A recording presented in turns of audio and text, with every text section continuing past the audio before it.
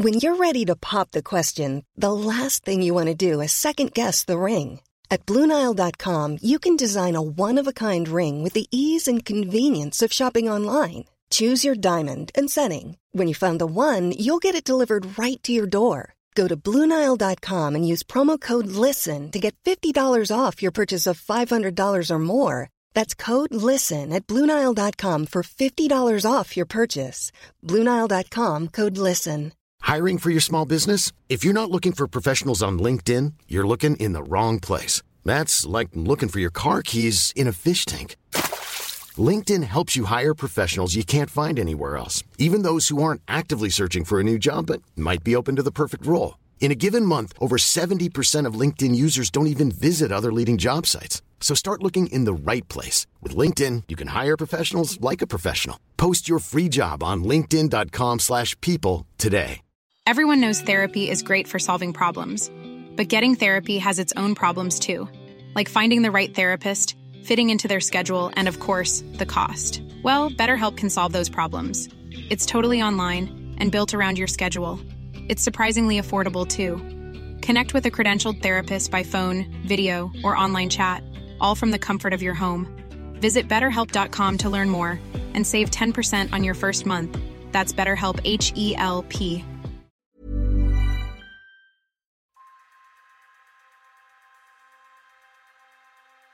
Hi, and welcome to Streets Ahead, your podcast dedicated to all things active travel. I'm Laura Laker. I'm Ned Bolting. And I'm Adam Tranter.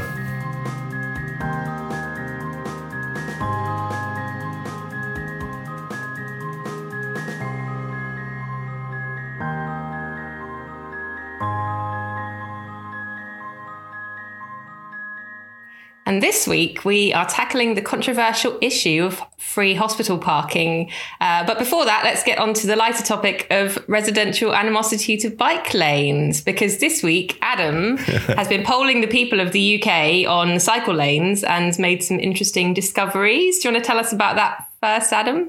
Yeah, sure. So, this is on behalf of the Bike is Best campaign, which is a combination of the industry and also a lot of the organisations interested and involved in cycling advocacy.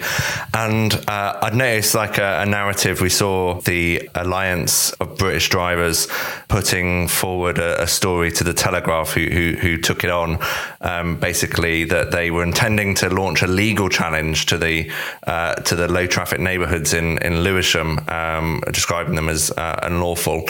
And there's been a narrative where I am as well that the measures of cycling and walking aren't welcome, and that sort of wasn't what I thought was the case. And I'm in a bubble, so I wanted to try and find out a little bit more about that. So we hired YouGov, an independent polling company, and also working with Dr. Ian Walker, who we had on episode 2 of our podcast, to analyse the data. And we found that measures to support cycling and walking were supported by 6.5 people for every one person against those measures. So really, that's been quite powerful, because we're the conversation that's now being had is, we need to listen to the silent majority of people who actually, the interested but concerned group of people who want to ride their bikes, and they have been riding their bikes during lockdown, and now that kind of that opportunity is being taken away from them because of inaction or because of a small group of motor lobbyists or a few residents. And really, this is all getting, as we've talked about in other podcasts, this is all being won and lost in local authorities. It really requires. We've spoken to a couple of the people on our podcast who have, like Wasim Zafar in Birmingham and Adam Clark from Leicester, who have real control of their brief and are going to push things through because they believe it's the right thing to do and they want to be judged over a 4-year term. But most of the country, the local authorities, it's really down to how many angry people shouted at me this week. And hopefully this data will change a little bit of the narrative and give local politicians the kind of the confidence to enact measures for the vast majority of people who want them. And just to kind of finish up on the survey, another thing that was really, really interesting that Ian Walker, and if you've listened to episode 2, you'll know just how knowledgeable this chap is about psychology, especially relating to active travel. And he discovered, a form of, it's called pluralistic ignorance. And really that is the notion that most people agree that Britain would be a better place if more people cycled, but they assume that when they'd ask their friends or they ask the general public, that there would be much less support than their own individual support. And this is, again, like a narrative that you assume that no one agrees with you, so you kind of keep quiet. And we found again that, when we asked if Britain would be a better when Britain would be a better place, we got 3.26 agree to everyone who disagrees.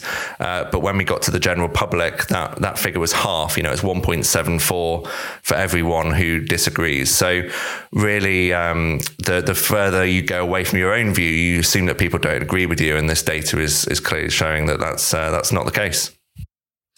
Well, Adam, were you surprised by the results that came back in your survey? I must admit, I was quite surprised. That's one question I have for you. And I suppose the other question, just to sort of allay some of the potential skepticism or the fears about the validity of this survey, is what kind of questions were people having to answer? And were they, could you accuse any of the questions of being leading questions? Yeah, so I think no is the answer to that. YouGov, the way that it's done is an independent polling firm. They were the ones that managed to somehow predict Theresa May's general election results, and quite a well respected polling company, and they have to approve our questions, and they have to go through their independent data team to make sure that we're not leading. And for example, I asked a question of, would you be more likely to vote for a political candidate if they supported cycling and walking? And they wouldn't allow that question in because they felt that the choice of people's politics is much more comprehensive than one topic, and they felt that would be too simplistic. So that was something that I would have liked to know, but they kicked out basically. And I guess in terms of I've had my, as of you, Ned, I've had my Twitter feed totally pummeled for the last 24 hours. And that's, with accusations that this was a poll of 2,000 cyclists, and it was just full of middle-class bike riders. And of course, they're going to say that. And that's not the case at all. Questions were things like, how much would you agree with? I think Britain would be a better place if more people cycled, and they can do the 5-point score of agree, strongly agree, neither disagree or agree, and strongly disagree and disagree. Or they can say they don't know as well. So really, these questions are pretty valid, we feel, and would stand up to scrutiny. The other kind of things that we've had is about the kind of middle class thing.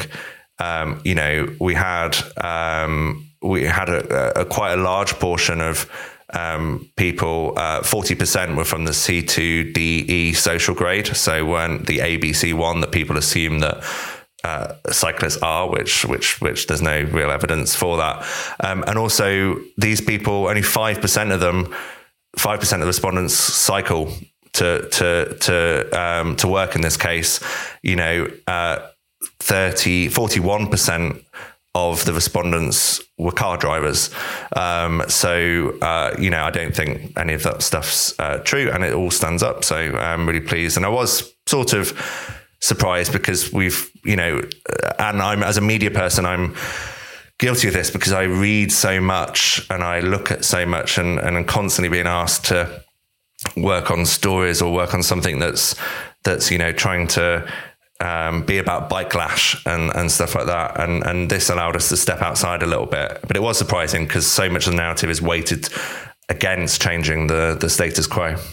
And this isn't a new phenomenon, actually, because poll after poll has shown that people support cycle lanes. Sustrans does an annual report called Bike Life, and they poll people in different towns around the country, different cities around the country, and they always find that more people than not, like far more people than not, support cycling infrastructure, and people often support giving space to cycling, even when it means slower journeys for motor traffic, including themselves. So it's definitely not a new thing, but it's super useful to have, because obviously the people that we hear from are the ones that are worried and scared and kicking up a fuss. I'm curious why the Association of British Drivers is worried about Lewisham.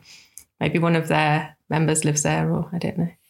People are always scared of change, though, aren't they? It's just a natural human phenomenon. I've been listening to an audiobook, What Seems to Be the Problem, with Adam Kay and Mark Watson.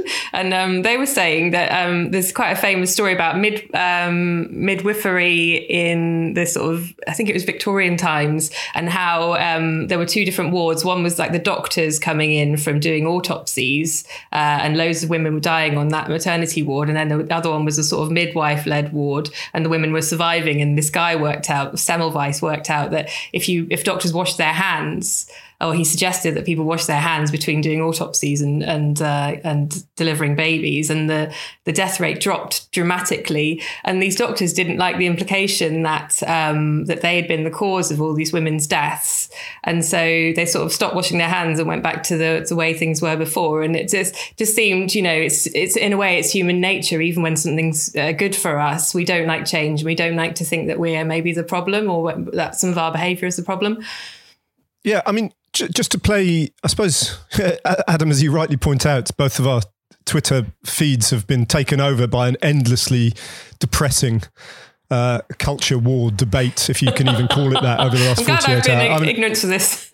It's been, I have to say, on both sides, actually, I think there have been some pretty unhelpful contributions from the cycling lobby as well, and some insults thrown around that simply have no place in the conversation. And so I don't think it's I don't think the right is all on one side in that respect at all. And I do think, I've tried to actually blank the churn of the debate out, but I have from time to time sort of stopped, and a lot of the objections gave me pause for thought at the very least. And they're probably things that other people are maybe listening to this podcast are concerned about, or would like to know how to address when they're raised as objections. One of them is access to quietened traffic neighbourhoods for disabled people who have to rely on motorised transport, which I think is quite a good point that certainly needs consideration. I've been raising this whole idea about emergency access as well, which seems to be still a little bit unresolved to some extent. And the other thing is, do we need to be honest, or a bit more honest, about the fact that these schemes potentially can lead to increased journey times, and they probably can lead to increased congestion around them, which seems to be the primary objection in most people's eyes. Are those things not true? I mean, it's true if you're talking about car journeys, but I guess the point here is to shift journeys away from car and onto other modes. And, Stevenage is the classic example of where there's been a bike network built, and it's a pretty good bike network, but people don't use it because it's so easy to drive, and there's these, wide dual carriageways everywhere. And so if we really want to get people out of their cars and onto other modes, it has to be the most attractive option. In terms of disabled access, I think there's an assumption that disabled people don't cycle. I've done quite a lot of reporting around Wheels for Wellbeing, the disabled cycling charity, around their kind of work on this. And for like 75% of disabled people who cycle, cycling is easier than walking. And so making it easier to do that is actually kind of giving people more options. And there's also an assumption around disability that, you have to be reliant on someone. And so much of our infrastructure, transport infrastructure, social infrastructure, websites are designed with, the assumption that people are going to need help in some way. And that's not how most people with disabilities want to live their lives. And I think that transport's a similar thing. Disabled people don't necessarily want to be getting taxis. They're really expensive. there's definitely an option for more cycling and walking. And also, if you have cut-throughs on your residential streets, then it's less friendly for older people. Being able to cross the street is a genuine fear for people who are older and frailer. If there's like fast-running traffic through your neighborhood, then you're less likely to go out. You're more likely to be isolated as well. You're less likely to know your neighbors. There's a huge amount of issues. So I think, although it's going to be detrimental to car journeys, if that's not our kind of objective here, to make car journeys faster and easier. It's to get people walking and cycling and to kind of change that culture. We have to be really honest, as you say, Ned, with the fact that car journeys are going to get slower, and we need to be bold as a society to kind of acknowledge that we cannot continue with the way things were. And I know that, I think that any resident concerns that there are, I think, are need to be well thought about and talked about. And consultation, is really important. And one of my big frustrations is consultation, however you do it, typically doing it before you do something, but in current times, doing it and then the consultation period is afterwards. That really hasn't been communicated well. There's Chris Boardman that communicates it well, like he does with most things, and calls it, this is our opportunity to try before you buy. And this is an opportunity to see if our towns and cities are going to be better places because of that. And I've not heard a council kind of come across and say that. And the other kind of point that I'd like to make about, if we assume that driving has to get more difficult because of all the things that relate and harms that relate to driving, including with the climate and air pollution, you're seeing a lot of pushback, not from residents, but from groups that I'd say that are all of a sudden, I think can be quite disrespectful in some cases, all of a sudden very concerned about the needs of disabled people, but they've not been fighting for pavement parking banning, for example, which is, again, a blight on a lot of people's mobility in their residential area. And the really important thing about low traffic neighborhoods is nobody is having their access removed. And if I try and explain to people that if more people cycle, then if you have to drive, it's going to be probably a more pleasant experience for you, because all of the people, Wasim was saying the other week on our podcast that there's something like 300,000 journeys every single day under 1 mile by car. We need to get those journeys change mode. And then people who really need to use their car, people with mobility issues, people who are reliant on their car because they are disabled or for any other reason, or for their job or any of those things, can have a better experience. They might need to go a slightly longer way around. They might even have to go 2 minutes extra, 5 minutes extra. And that's quite plausibly going to be the case. But their needs, the needs of most residents to drive is not more important than the whole community's right to clean air or to not be ploughed over by cars and stuff like that. So that's my point of view. But I think, Ned, it's really important that we are aware that there needs to be a conversation and a dialogue that's mature and not shouty, and that people have concerns and they're genuine concerns, and we need to be better at educating as well. I mean, I do think it's tricky, and what you've just said in the confines of this podcast, where we're broadly in agreement with one another, is probably sayable on this podcast, but it's very difficult to say out loud in the wider debate. To have that kind of that degree of honesty, I've not heard it expressed in that sense. That there is an aspect to this debate which does penalise the car driver.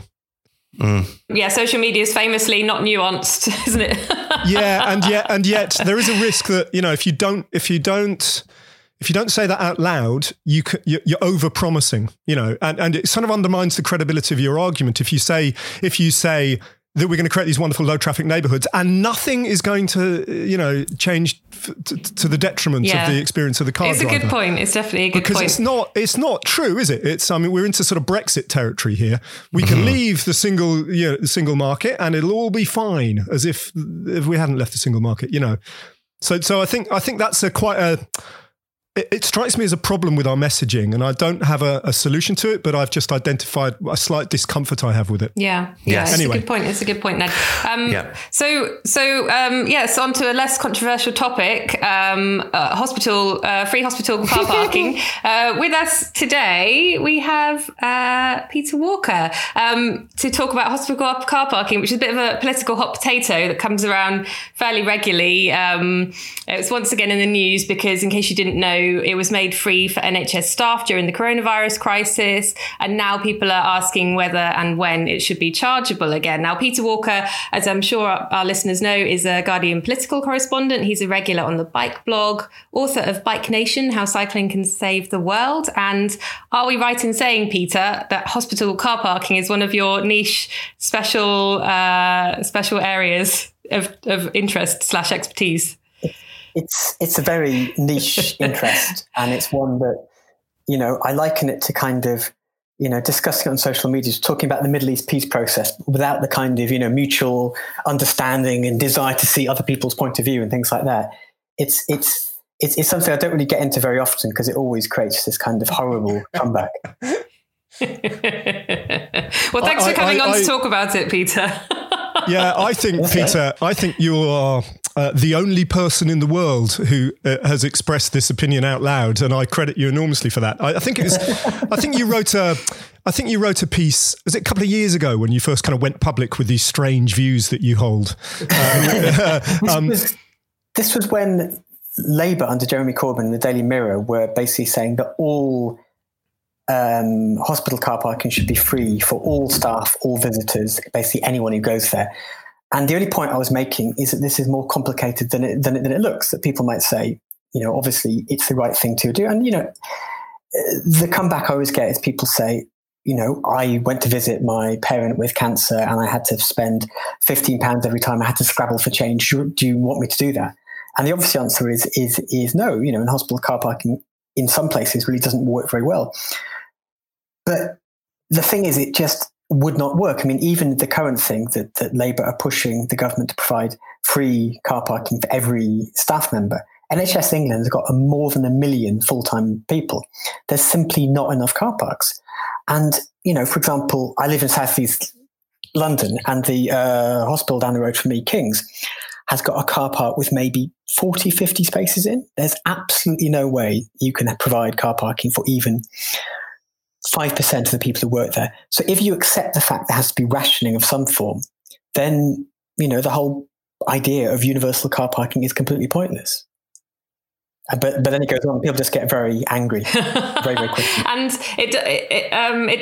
it seems to be back on the cards. Apparently the current health minister, Edward Argar, said that the government wants to make good on its promise of free hospital parking for disabled people, frequent outpatient attendees, parents of sick children who are staying overnight, and night shift workers. So would that be a sort of sensible approach and how would you even kind of assess who's who? And well, I think it's fine. I mean, if you accept there has to be rationing, because the thing is also, the other comeback I always get is people say, I'm a junior doctor. I have to go from, place to place. I work at a different place every week. They're often 20, 30 miles away. I can't ride a bike. You think people should be able to ride a bike everywhere.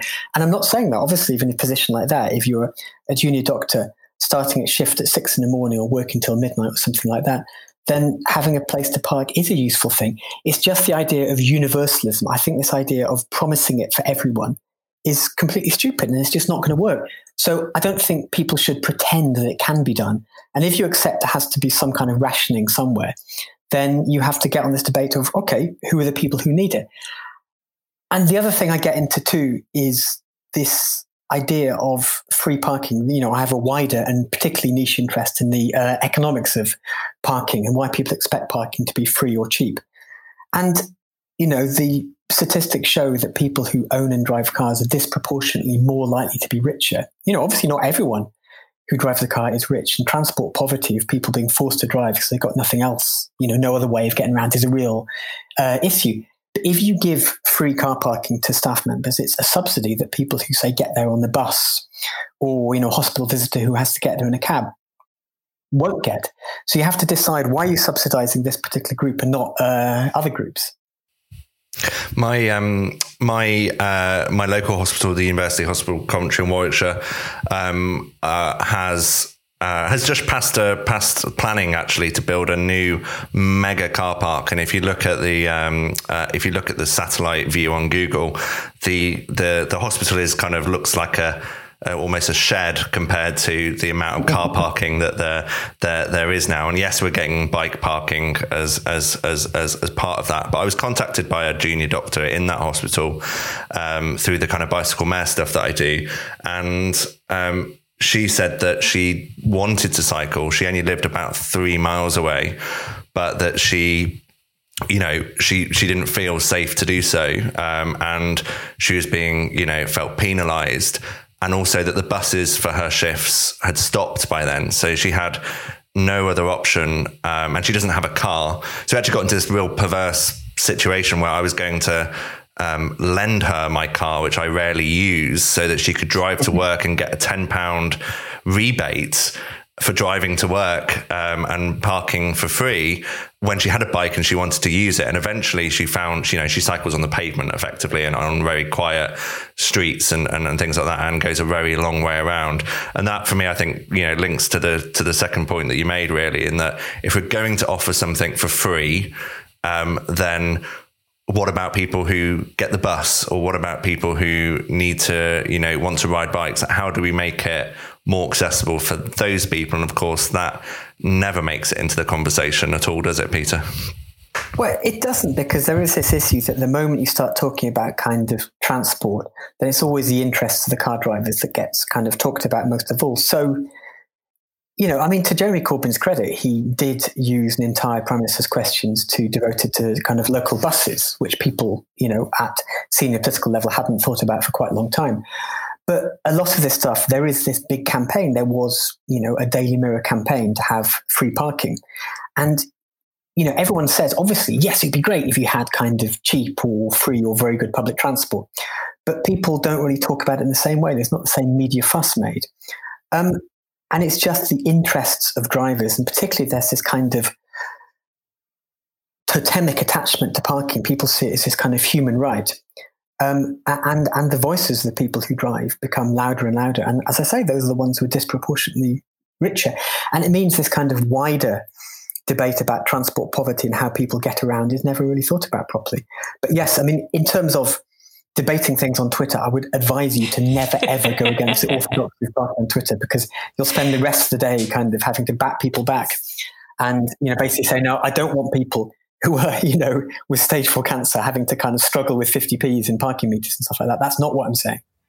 And like you say, hospitals are ultimately at the mercy, like all of us, of the wider transport mix. And if the streets around the hospitals are not good for cycling, or there isn't a bus service, then there's few options, and then it becomes this focus outside the hospital gates where everyone's like, well, how do we get here? It's not really the hospital's fault or problem, really, is it? My sister's a nurse. She was working in Taunton for a while in one of the hospitals there, and she tried to use the park and ride, and there's a bike lane from the park and ride, but it shuts at 6 p.m. And it's like, well, how is anyone supposed to? And I think a lot of the local bus services also stop at around 6 p.m. And unless you're finishing work and like running off, or if you work shifts, then it's impossible. You kind of have to drive. So yeah, it's really a sort of much wider problem, isn't it? That becomes acute at the hospital gates. Well, you do have this thing that a lot of hospitals, when in-town hospitals were kind of knocked down and bigger ones built, they were often done on the kind of out-of-town shopping centre model. They'd be at the edge of a ring road with a few roundabouts and stuff like that. And there might be, as you say, a dedicated bus service that goes once every 20 minutes, stops at 6 p.m. And if you want to cycle, you have to go on a big road. So in many ways, people don't really have a choice, and I'm not saying that everybody should be forced to walk or cycle, if they're visiting someone or if they're a nurse or a doctor or stuff like that. It's just no one thinks about what the alternatives are. And it's the same thing. It's just parking becomes this debate which dominates everything. So, the street where I live, the kind of South East London borough where I live, about 2/3 of households don't have access to a car. So private car ownership is a minority thing. But even on the relatively quiet residential street where I live, there's parking for the most part on both sides of the roads. And that's space, which is a subsidized private storage of personal property. It costs, maybe £100 or £200 a year. And if you went to one of those kind of commercial storage places, one of those kind of big yellow or something like that, and arrived with a box the size of a car and said, I want to store this for a year, how much do you charge me? It's going to be about, I don't know, £1,000 or a few £1,000s.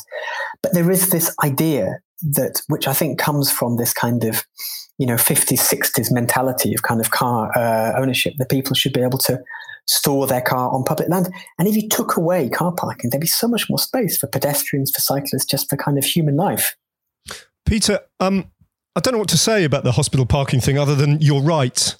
I mean, you are so right. And yet you've got such a job on your hands convincing people, haven't you? Because on the one hand, I don't want to go on about Brexit again, but I find myself doing it. On the one hand, you've got a slogan like "Get it done" or "Free parking." And on the other hand, you've got a really nuanced and detailed and correct counter-argument to present. So good luck with that. Actually, just before we leave that subject of King's College Hospital alone, here's a little random biographical detail from my life. When I was a student, a long time ago, in the early 90s, I got a job through a temping agency, and I started that afternoon. I spent an entire summer working as a hospital porter in the operating theatres in King's College Hospital. Oh, excellent. It was the most amazing job I've ever done. And I did that for a couple of months. And then that contract ran out and they said, but we can get you another job it's only just occurred to me, at King's College Hospital. And guess what that job was? I had to sit in a little booth, raising and lowering the barrier of the staff car park. Excellent.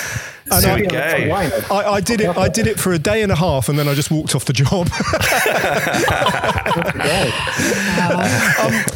Can I just sort of move it on, because it's great to have you as a guest on our podcast, Peter, because there's so many sort of things that we can tap into your expertise on, because you spend a lot of your time on a bike and campaigning on bike issues very admirably. And the book you wrote was one of the best that's been written in that field, I think.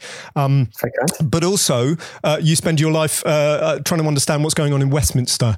Yes, that's my day job. Yeah, that's your day job. I noticed, it was just a little detail that I kind of half caught my eye the other day, that Andrew Gilligan, who of course worked with Johnson when he was the mayor of London, and he was a cycling czar, and in many ways responsible for some of the good things that have been put in place in London, then moved to number 10 to be part of the Johnson team there.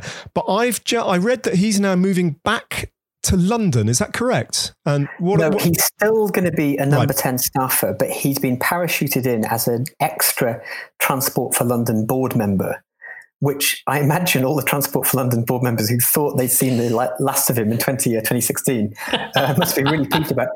Because, I mean, one of the reasons that he got a lot done in the second Johnson term, I mean, I guess there's two reasons. One of which was Johnson knew he wasn't going to have to stand for re-election in London for a third time. So he basically built as much as he possibly could. But Andrew Gilligan's role was very much as the kind of bad cop. And he would go from council to council and, metaphorically, and who knows, in a couple of cases, literally twist arms until they agreed to, let whatever bike route go through their local area. And he was really, really good at it. He got a lot done. He did, annoy quite a few people along the way.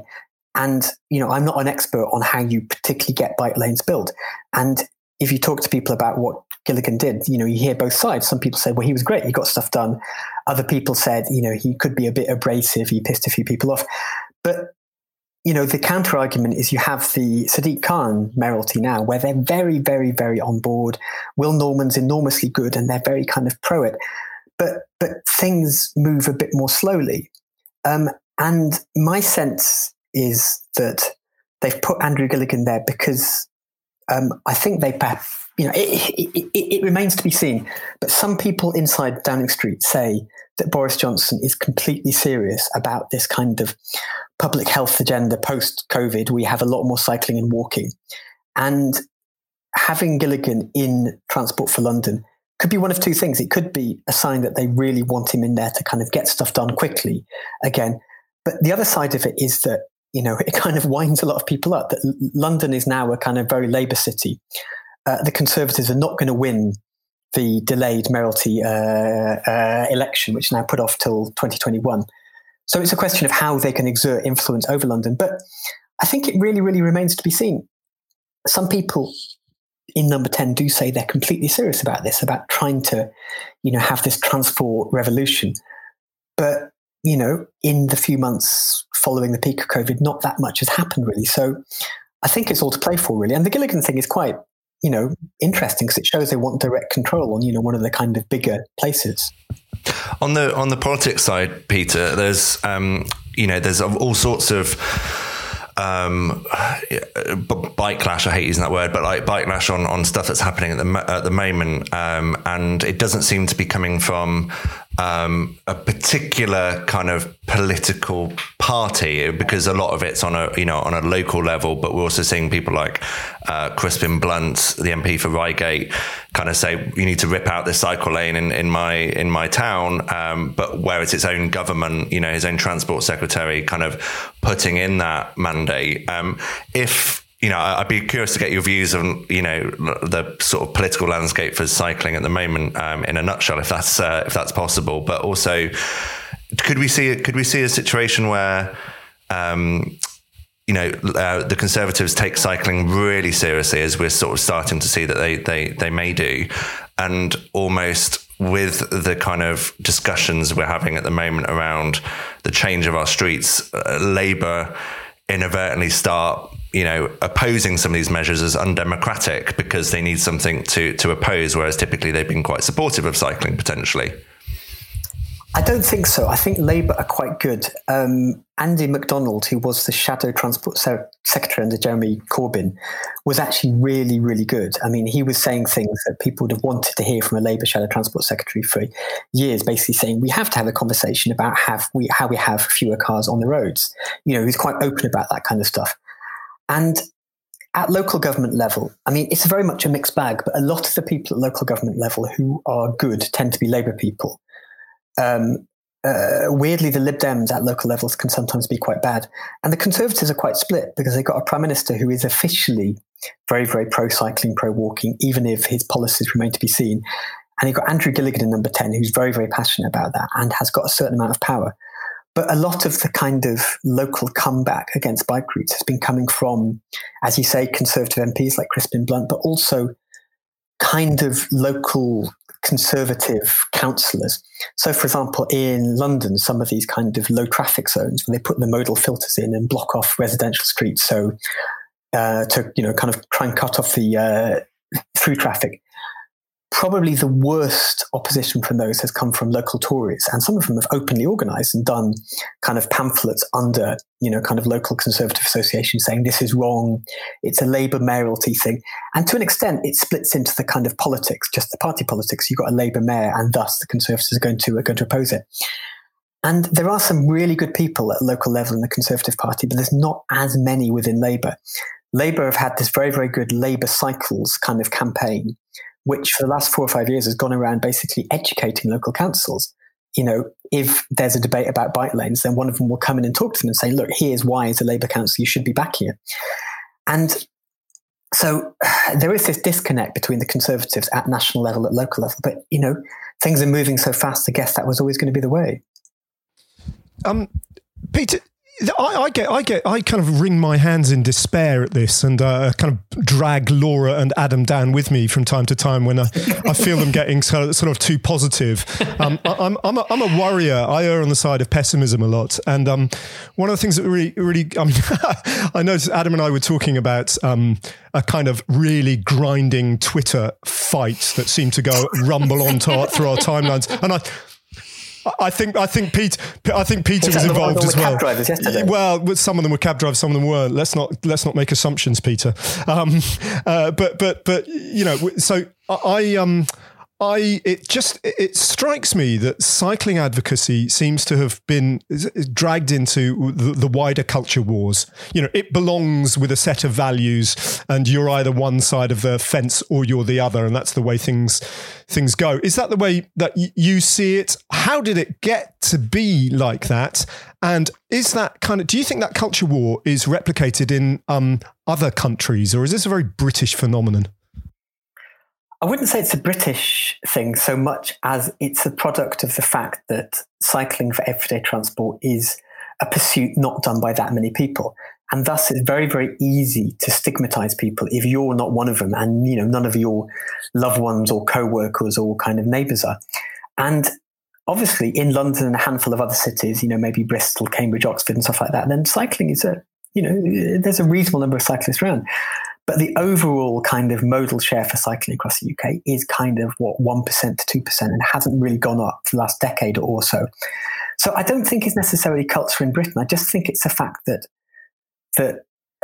not many people are cyclists or know a cyclist. And I think the only way it's going to get better is basically by having more people who are cyclists on the roads. It's harder to make a generalization about all cyclists being lawbreakers or kind of greenies or sandal wearers if, the colleague who sits at the next desk rides a bike, because then you know them as a kind of human being. I think political debate in general is becoming more polarized and more tribal for all sorts of reasons, whether it's connected to social media, the rise of kind of identity politics like Brexit and things like that. I don't think Britain is uniquely bad. Australia is probably the worst place I've ever seen for it. If you talk to Australian campaigners, it's really, really dreadful. The USA, outside of a handful of cities, is pretty bad too. But it is slightly baffling because there's not many kind of small, kind of very heterogeneous groups about which it's kind of seen as okay to generalize. And cycling is one of the kind of very, very few ones left. And even vegans say, like 10 years ago, people would always take the piss out of them.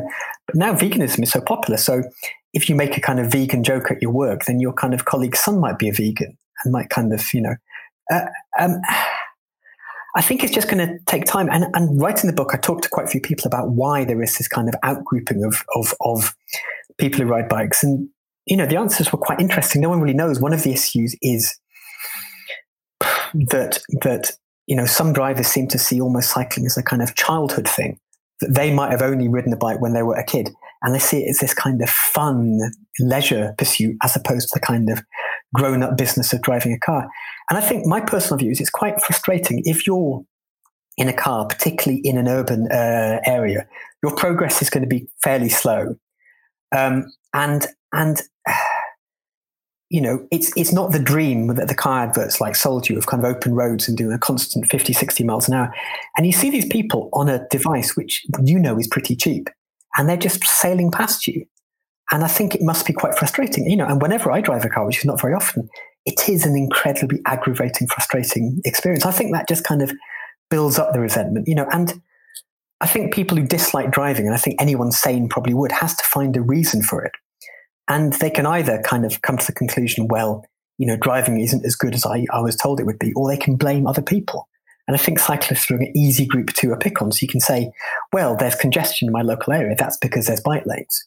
It doesn't make sense, but sorry, that's quite a rambling answer. I think the media also, we're both journalists, Peter. I think some of the media discourse that we see is very much firing, keeping these flames kind of fanned, isn't it?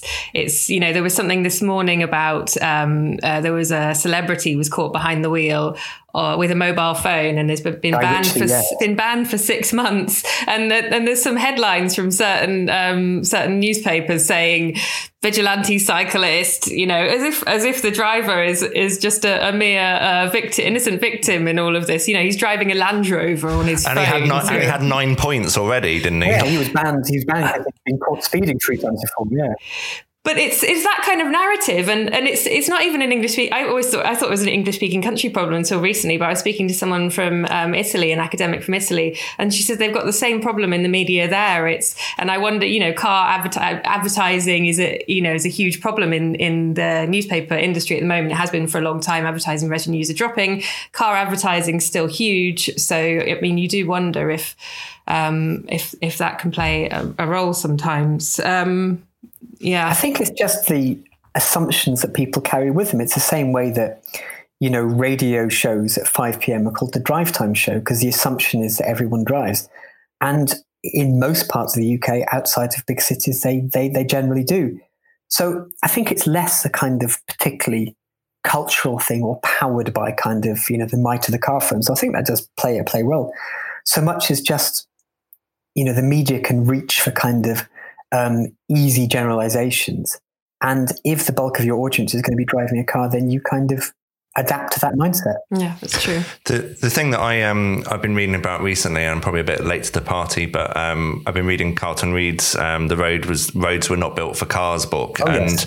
I found that whole fascinating. That now we're very much in, let's say, identity politics and tribalisms, whether we like it or not. And really, the notion of that book is that cyclists and people driving cars were one of the same. The editor of Autocar magazine was also the editor of the Cyclist magazine. Yeah, exactly. And there wasn't this kind of identity. And actually, it was cyclists who pushed for good roads and pushed for that movement. And a lot of the roads we drive on now, are there as a result of originally cyclists wanting to have better quality roads. So it's very frustrating that it got to this. And I think, we were just talking before you joined about how, sometimes part of the cycling debate comes quite polarized from the point of people who ride bikes as well, which I do think's a problem. And Ned's absolutely right to bring it on. And I think I've seen some discourse recently, which has been, I think much more progressive in terms of, there's a lot of people say, X% of British cycling members have cars, so cyclists are drivers and so on. And I think that's kind of, an extent on a small scale, but there's lots of people who use all modes of transport who don't want to be defined by their mode of transport. And I think we're operating in a conversation of absolutes, aren't we? I must drive everywhere or I must cycle everywhere. And that's often an assumption in this debate where it's just not true. Like, I ride a bike loads, but I have a car. We have one car between two of us in the family, and I've used it 3 times this week. It's just not the case, and I think we need to get about that absolutism of what you are based on. No one says, "Oh, I'm a busist" or anything like that. It just doesn't make any sense. I think sometimes it's just that the infrastructure isn't there for people to be able to do otherwise. So that, you're driving around, like Peter said, a lot of people living in rural areas, and, there's not really many options. You've either got a terrifying fast road by car or by bike, or a poor bus service. But I think, without the appropriate infrastructure, there aren't actually that many options. So you do end up just being a driver. But talking of books, Peter, did I hear you writing a book? You've been writing a book? I've written a book. It's out in January next year. What is it? Tell us. The working title is The Miracle Pill. It's basically one of the chapters in the cycling book that I did was about the public health argument about how people living physically inactive lives is this kind of big unreported global crisis. Because, everyone knows the recommendations. You should do your 150 minutes of, moderate activity every single week. But, the majority of people around the world don't do that. And there's all sorts of health consequences that come from that. And so I've written a book about that. Basically, how did we get to this point where the majority of the globe's population are living such kind of physically immobile lives that their long-term health, is that there's very, very kind of grave risks and all the things that come from it. So, for example, the fact that if you speak to any public health expert and a lot of NHS doctors, they will say that the kind of knock-on effect of this kind of stuff, it's connected to obesity and weight too, but it's a very, very separate thing, is you have a lot of people who have chronic conditions like diabetes type 2, and they're developing it quite early in their 40s. But medical advances means that they can often live until their 70s or 80s. And that kind of people living for decades with increasingly poor health and list of conditions that need all sorts of medications is going to bankrupt the NHS. It's a question of kind of when. And, it's a kind of history lesson too as to how we got to this point and how it advanced very quickly the last, 50 or 60 years. And it's also kind of about, things you might not think about, like the health perils of sitting down too long. So for part of the book, I borrowed this kind of research grade activity tracker, this little tiny thing, which is about the size of a plastic tag, weighs about 4 grams. You put it on your leg and it connects via Bluetooth. And at the end of each day, it gives you this kind of colored chart of what you've been doing all day. And I wore it for a few days at work, and I was shocked at how much I sat down. In a working day, I'd be sat in a chair for about 8 hours, 9 hours, often for 2 hours at a time without getting up. And even if you're active in other parts of your life, that can be really quite bad for you. It's shocking. But anyway, yes. Yeah. So I got really into that. So it's a whole new book. If you want to help the NHS pay for your car parking and ride a bike. Well, or if you drive there, then just maybe park half a mile away and walk in. Because, even if you walk briskly, which is not particularly fast, if you do that for, 15 minutes, say, a day, then, or 50 minutes each way, then you're getting all the activity that you need. And the thing I found completely fascinating is that, a lot of people don't do any kind of exercise as it was because it's difficult to find the time. Where this is all about kind of activity you fit into your everyday life. And it doesn't have to be strenuous. The kind of dose response curve for being active is incredibly steep at the kind of lower levels. So, it used to be that the advice was you have to get at least 30 minutes a day for it to do any good. But now the kind of advice is that even if you get 10 minutes every day, then your health outcomes are much, much better. It's really easy.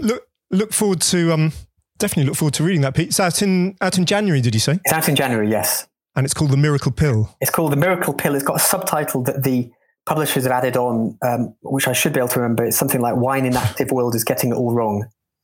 Yeah, you have to have a subtitle. Always. Every single factual book always has to have a kind of 2 or 3 word thing, colon, then the subtitle. But yes. Absolutely. I've written about 5 or 6 books, and I haven't managed to get a single title for any of my books over the line. The publishers have always had the last say on that. They always do that, yeah. Just to go back, it's probably overstaying our welcome here, so we'll let you go in a second. But just to go back to your day job writing for The Guardian. Now, I notice I'm a consumer of The Guardian online, and I don't tend to buy the newspaper. I'm sorry for that. But I do notice from time to time you are, of all the team of journalists, the one who kind of, and Laura as well, writes about cycling issues. Does that? Do you ever look at the analytics, or do your editorship sort of feedback that does well? Like, is that clickbait? Does that get a lot of traction? It does in general do really well. I mean, the reason it's an entirely kind of self-appointed role that about 8 or 9 or 10 years ago, me and a couple of colleagues were realizing that there was no coverage of everyday cycling in the paper whatsoever. There was obviously a lot on the sports side, but there used to be a kind of weekly column by Matt Seaton, who's now left The Guardian, called Two Wheels, which is about everyday riding. But that stopped. And for about a year or so, there was nothing. So we went to the web editors and said, could we set up a bike blog? And they said, what, bike blog? Do you think people would be really interested in that? And they initially thought it was kind of such a niche idea that they were going to kind of put it in this kind of other general interest blog. But, it got launched. And it's kind of ticked over ever since then. And some of the stuff can do really, really, really well. I mean, we did a video because we also have a very good video team, and we sometimes do these kind of explainer videos about why certain things kind of are the way they are. And we did ones about helmet laws and why bike helmet laws don't necessarily work, which would seem like a very kind of niche kind of area. But the last time I looked, it had something like 600,000 views or something like that. That was a good video. And in terms of the bike blog pieces, we do have this kind of bespoke kind of internal software we can look at. I think every newspaper have got it. So you click on the story and you click on this button and it'll show you the number of views it has, who's tweeted it, the attention span. So it'll say, the average person would take X minutes to read. The average person spent like 14 seconds on this page or something like that. And but the interesting thing is that what newspapers always used to be about was about getting as many clicks as you could, even if they're only there for a couple of seconds. That was all that mattered. But The Guardian got increasingly into the idea of readers really engaging with the story. And so this metric of how long the story was read became quite a kind of key one. And the bike plug pieces in general, I mean, some of them get read quite well. The really good ones can get 200,000 or 300,000 reads. But the metric of how much they're read. They're generally read almost all the way to the end, and sometimes longer because people stay and read the comments and stuff like that. And that is partly because it's a subject people are necessarily interested in. But that's quite good because it builds up this community of people who are associated with the paper. And so the theory goes, are more likely to be loyal. And maybe, when we hit financial trouble, think about giving us some cash. But those kind of things, it's partly about the numbers, but also about, how attached people feel to it. Well, great to have you on, Peter. Thank you so much. And we look forward to reading your book when it comes out in January. It's a pleasure. Thank you very much. Nice to chat to you all. Keep up the good work, Peter. Thanks. Thanks, Peter. Well, that was nice. I'd never met Peter Walker before. I mean, I've been consuming his words for years, but I've never actually met him before. So he's every bit as cogent and sensible and down to earth and as I had hoped. And, so, and he's right. And do you know what? He's right. He's right about the hospital parking, isn't it? Yeah. He didn't need to say much more than that opening gambit of his. That the hospital down the road has got a space for about 40 or 50 cars. Yeah. What happens when it's full? Yeah. It would be full by 8:30 in the morning, and then everybody who thinks that they can rock up and get free parking would be queuing down the road, going. That strikes me as the most fundamental flaw in the plan. And that's just a handful of staff as well. I was speaking to someone who's a surgeon. She was saying that it's quite interesting that consultants traditionally would get their own parking space when they reach that grade. And so it became this kind of thing to aspire to. It's a bit like how all doctors used to smoke.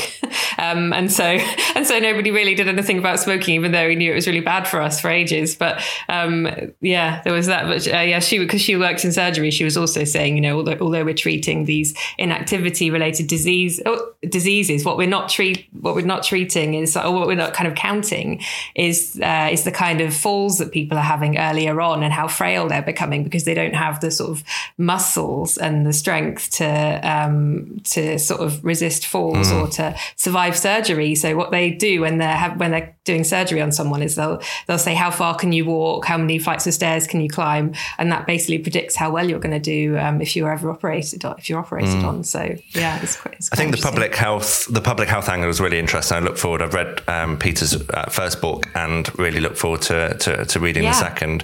I think just the thing that I took from that is that, Peter, as you say, like I've kind of thought that we might end up talking for a long time about like hospital parking, and it would get particularly nuanced, and maybe we're kind of guilty of being an echo chamber, and that's kind of that's granted. But what I did sort of think is that people like Peter is so fortunate and rightly deserved that Peter has an outlet to talk about these topics in detail.